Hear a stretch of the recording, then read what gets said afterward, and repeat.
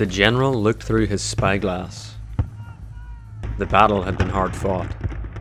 Many young men had died that day, but they had eventually been carried to victory by his leadership, his heroics.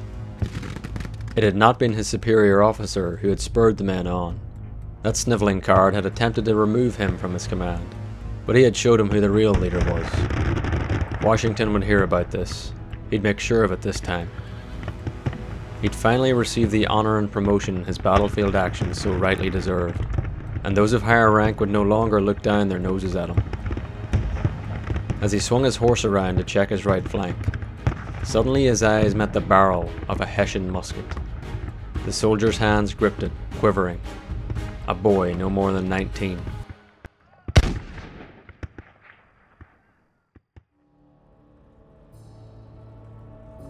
Virtuous Man, a podcast devoted to sharing the lives of men of history, fiction, and today, and the virtues they personify. Welcome to our latest mini-pod season. This season will explore the 7 deadly sins, a man who personified each one, and the opposing virtue needed to defeat them. Welcome to episode 6, The Envy of Benedict Arnold.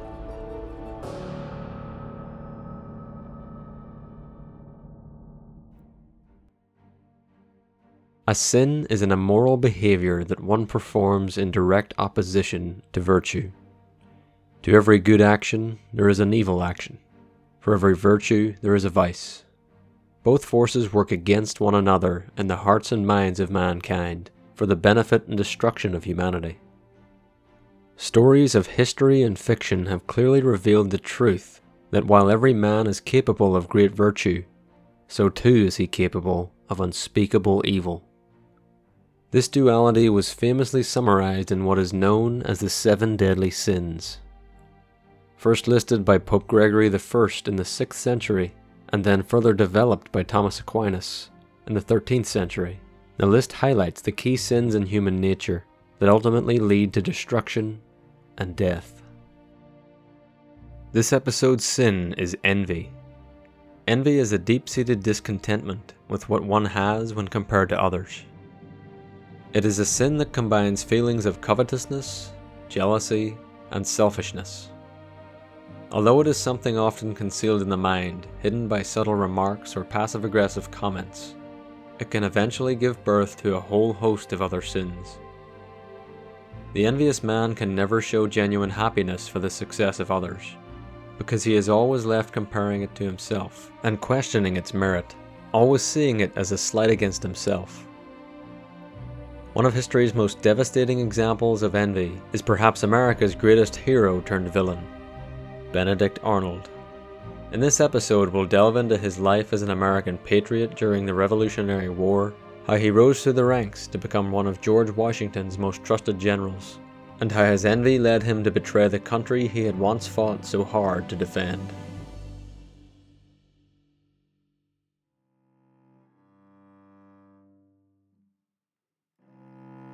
Born in 1741 in Norwich, Connecticut, Benedict Arnold had a turbulent upbringing. His mother was from a wealthy New England family, but after his father squandered the family estate in a series of bad business ventures, he turned to drink and was an alcoholic for much of Benedict's childhood. 2 of his sisters and 1 brother then died from a yellow fever outbreak while he was in primary school. Having an absent husband and dealing with the grief of losing 3 of her children, Mrs. Arnold sent Benedict to live with his cousins, the Lathrops, who gave him a position in their thriving pharmaceutical business. During the late 1750s, as he was becoming a man, Arnold served in local militias in the French and Indian War, a conflict between the British and French and their various native allies. The conflict was eventually won by the British, and it essentially ended the French influence in eastern Canada. Britain was also handed Florida in the treaty settlement. But King George II had borrowed far beyond his means to finance the war, doubling the British national debt in the process. He reasoned that the American colonists gained the most from the victory over the French, as their borders were now secured, and his decision to lay the bill at their feet through burdensome taxation led to another conflict that would make a name for Benedict Arnold. After the deaths of his mother and father, Arnold made his way across the Atlantic to Europe and bought supplies for his own pharmaceutical business. He was eventually tempted into the lucrative transatlantic smuggling operations and set up shop in New Haven. His 3 merchant vessels smuggled rum, sugar and molasses to the colonies until the British Crown introduced the Stamp Act in 1765. This law levied a tax on the British colonies in America and required many printed materials to be produced on pre-stamped paper with a specific embossed seal. Arnold was directly affected by the tax, and with him now a married man with 3 children, the hit to his bottom line was a heavy blow. Unrest in the colonies continued to grow over the next 2 years, and British troops were sent to occupy Boston, a key stronghold for colonial patriots. The unrest culminated in an incident on King Street that we now know was the Boston Massacre, where British troops fired into a crowd of violent protesters, killing 5. This shocked the public and was the match strike that lit a growing uprising in New England.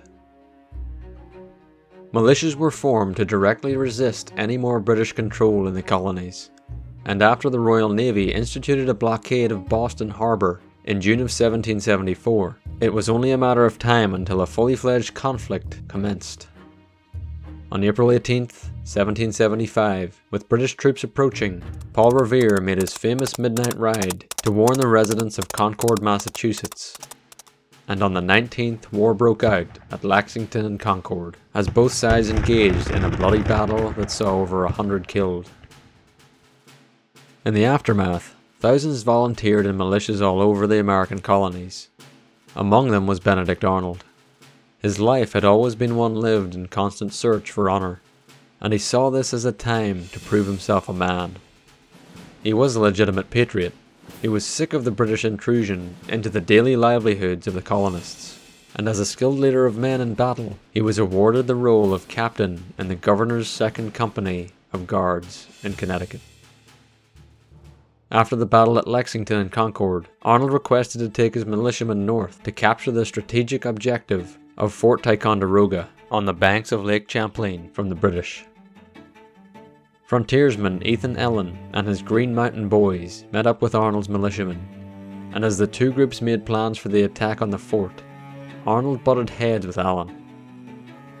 Eventually conceding command to Allen, the American forces, numbering about 80, silently rode across the lake and attacked the fort during the night of May 10, 1775.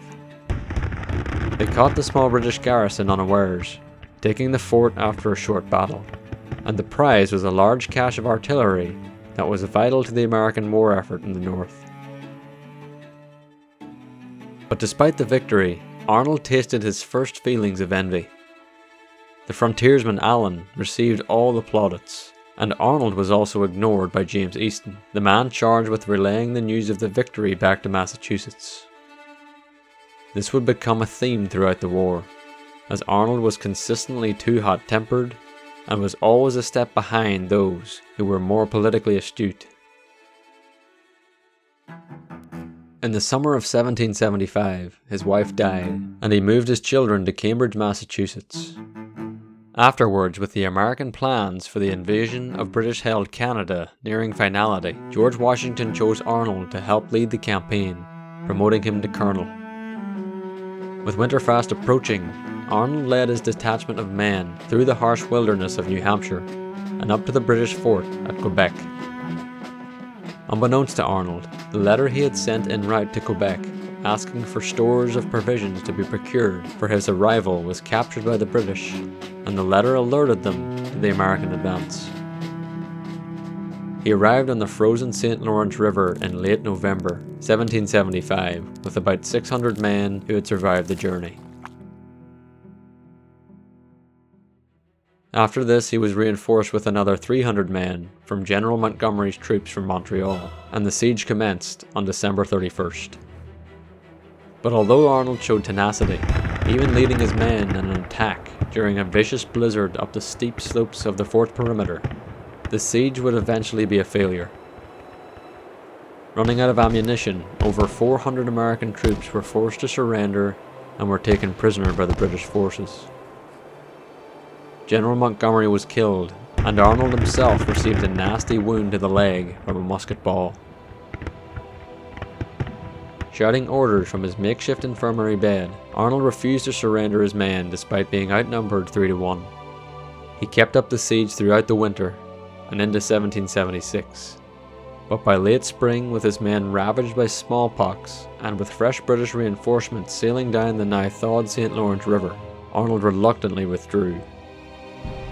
The British Navy pursued the American ships, and Arnold's rearguard defence won him great respect from his men. He somehow managed to fend off a much larger British force and take a few ships down with him before running his own ship aground and fleeing with the Grand Union flag still flying atop the mast. This action prevented the British capture of numerous American-held forts along Lake Champlain. Though he was greeted as a hero upon his arrival back in Cambridge, charges were levied against him for the loss of the 10 American ships during the retreat south from Montreal. He spent much of the winter of 1776 defending himself against the pointing fingers of his rivals within the Continental Army. Many of his peers were promoted to Major General, not due to their heroics and leadership displayed in the war, but due to their political machinations against him. In a letter to George Washington in March of 1777, he wrote, "Congress undoubtedly have a right of promoting those whom, from their abilities and their long and arduous services, they esteem most deserving.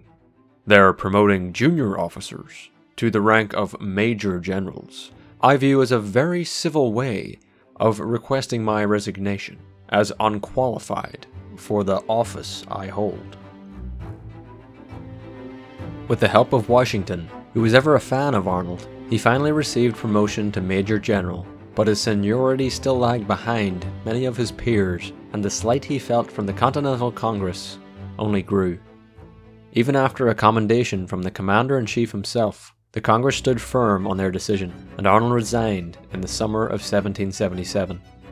But after hearing Washington had requested him to be sent to command Fort Ticonderoga before his hasty decision, Arnold retracted his resignation and departed north to command the fort he had helped take 2 years prior. Arnold, under the command of the higher-ranked General Horatio Gates, led his men against the approaching British and Hessian forces north of Albany, New York, in the Battle of Freeman's Farm. Arnold and Gates became embroiled in a bitter dispute over their battle tactics. After a heated exchange, Gates agreed to allow Arnold to send a portion of their 7,000-strong force from their fortified high ground to meet the British head-on. A major skirmish ensued, and the Americans inflicted heavy casualties on British General John Burgoyne's men. But as the sun set, a series of British bayonet charges pushed the American lines back, and Arnold's men retreated back to the high ground. It was a tactical victory for the British, who now held Freeman's Farm, but it was a Pyrrhic one, with their losses double that of the Americans. As Gates wrote his report on the battle to dispatch to Congress, he purposefully left out any mention of Arnold's involvement in the day, and even removed a number of troops from under his command. At this, Arnold flew into a rage. He hurled abuse at Gates in a profanity-laden tirade and accused him of incompetence, leading Gates to formally remove him for insubordination. The two armies sat in camp, licking their wounds and preparing for the inevitable second battle, which took place on October 7th. By this time, the Americans had been reinforced to 12,000 strong, outnumbering the British 2-1. Arnold, having been relieved of his command over 2 weeks earlier, had remained in the American camp. There are conflicting reports on what happened next, but most agree that as the two armies engaged in the Battle of Bemis Heights, also called the Second Battle of Saratoga, Arnold directly ignored Gates's orders to stand down, climbed atop his horse, and spurred the beast into battle. The British forces had two entrenched positions just north of the farm, and seeing the breakdown of the British lines as an opportunity to push on and win a decisive victory, Arnold led his men in an all-out attack. Arnold and his men stormed the Hessian-held redoubt and forced them to retreat. The Americans poured through the enemy lines, and as Arnold looked around, he saw his chance at glory finally achieved. No one could ignore his role in this famous victory, but as he sat perched on his horse atop the enemy position, a musket ball slammed into his leg, and he fell off the side of his horse and was pinned underneath it. As Arnold lay rolling around in agony, clutching the same leg that had been so horribly wounded during the withdrawal from Canada 2 years earlier, he murmured, "The same leg. I wish the ball had passed through my heart."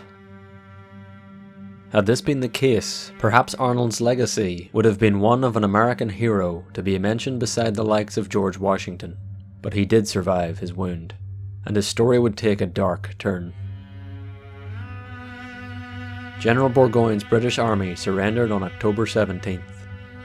It marked one of the greatest victories in the entire Revolutionary War for the Americans, and a crucial turning point. It also played a vital role in France officially joining the war against the British. But it was General Gates who received all the glory for the victory, even receiving the sword of the surrendering British general, as Arnold lay in agony in an infirmary fighting to save his leg. As he lay there, disillusionment sank in, and he began to question the whole revolutionary cause. In his eyes, he had been a hero in battle, leading his men to victory on numerous occasions. He had been badly wounded for his trouble twice. He had bled for the American cause, unlike those who now reaped all the glory, like that snivelling Horatio Gates. Arnold questioned everything, and he wondered why he had given so much for the American system that, to him, seemed no less corrupt than the British system. From that moment on, he decided to get his own. To hell with the cause, and those who had profited unjustly from its spoils. In spring of 1778, as the war progressed and the British were pushed out of Philadelphia, George Washington gave Arnold military governorship of the liberated city. Still recovering, Arnold met Peggy Shippen, and he fell in love with her. At 38, Arnold was 20 years her senior, but the two eventually married and moved into the governor's mansion. Though it is not entirely clear, it is believed the Shippens harboured loyalties to the crown, and some historians have even labelled her a British spy. Whatever the extent of her involvement, it is clear that she was a voice in Arnold's ear in convincing him of the personal gain that would be his should he defect. Benedict, my dear, there are plenty of people who hold you in high regard. I hear many British officers even speak of your bravery and brilliance. I care not for honour now, Peggy. I may never walk without a terrible limp again. No. I deserve compensation for the sacrifices I have made to this infant nation. Sometimes I wonder who respects me more, our country's leadership or that of our supposed enemy. This war has become such a nonsense, and you've been passed over for the promotion you deserve a time too many, my love. You know, I had connections with a few British officers whom I met during their occupation of this city. Perhaps your talents and sacrifice would be better appreciated amongst those men. I still have correspondence with a British major by the name of John Andre.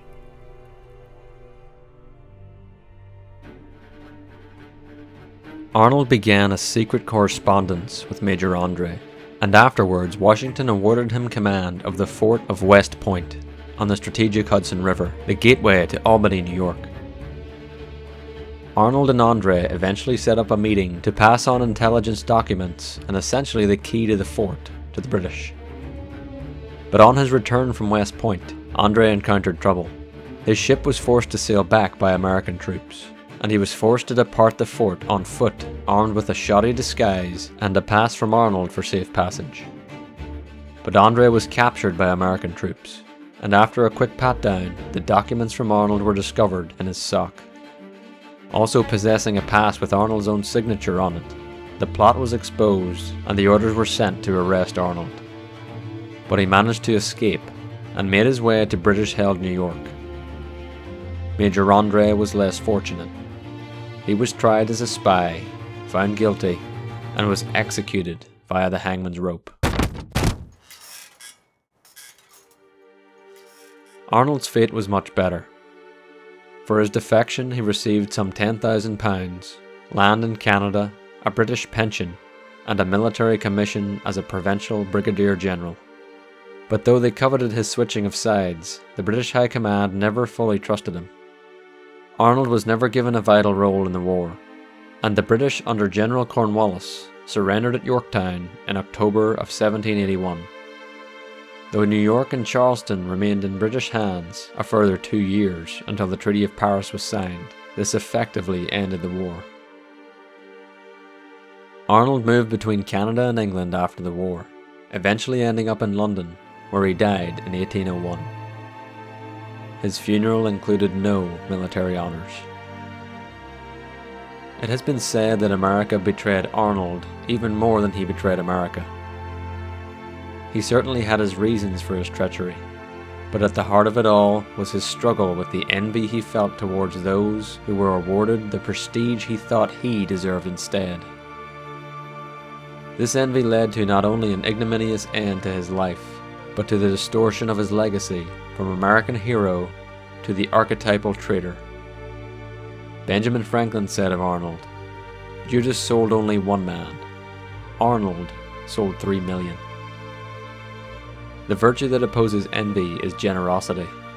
The generous individual sees personal success not as something to hold over others, but as something that can be used to their benefit.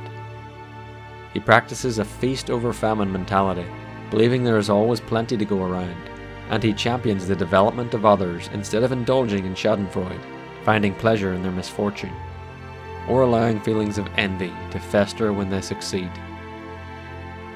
As the Greek philosopher Socrates said, envy is the ulcer of the soul.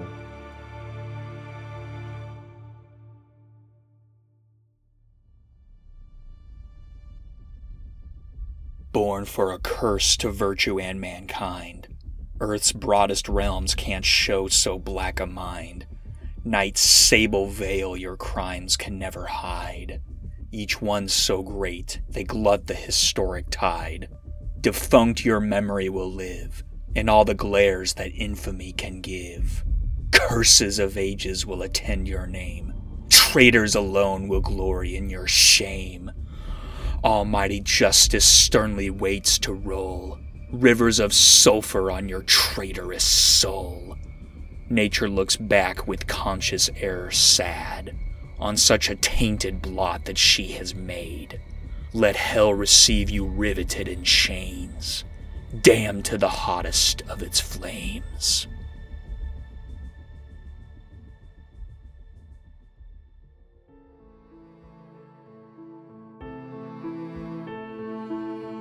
This episode of Virtuous Man was written and recorded by me, Jamie Adams, and edited by Scott Einig. Peggy Shippen lines by Stacey Adams. An acrostic on Arnold poem read by Scott Einig. Tune in next Monday for episode 7 of our 7 Deadly Sins series, The Sin of Sloth.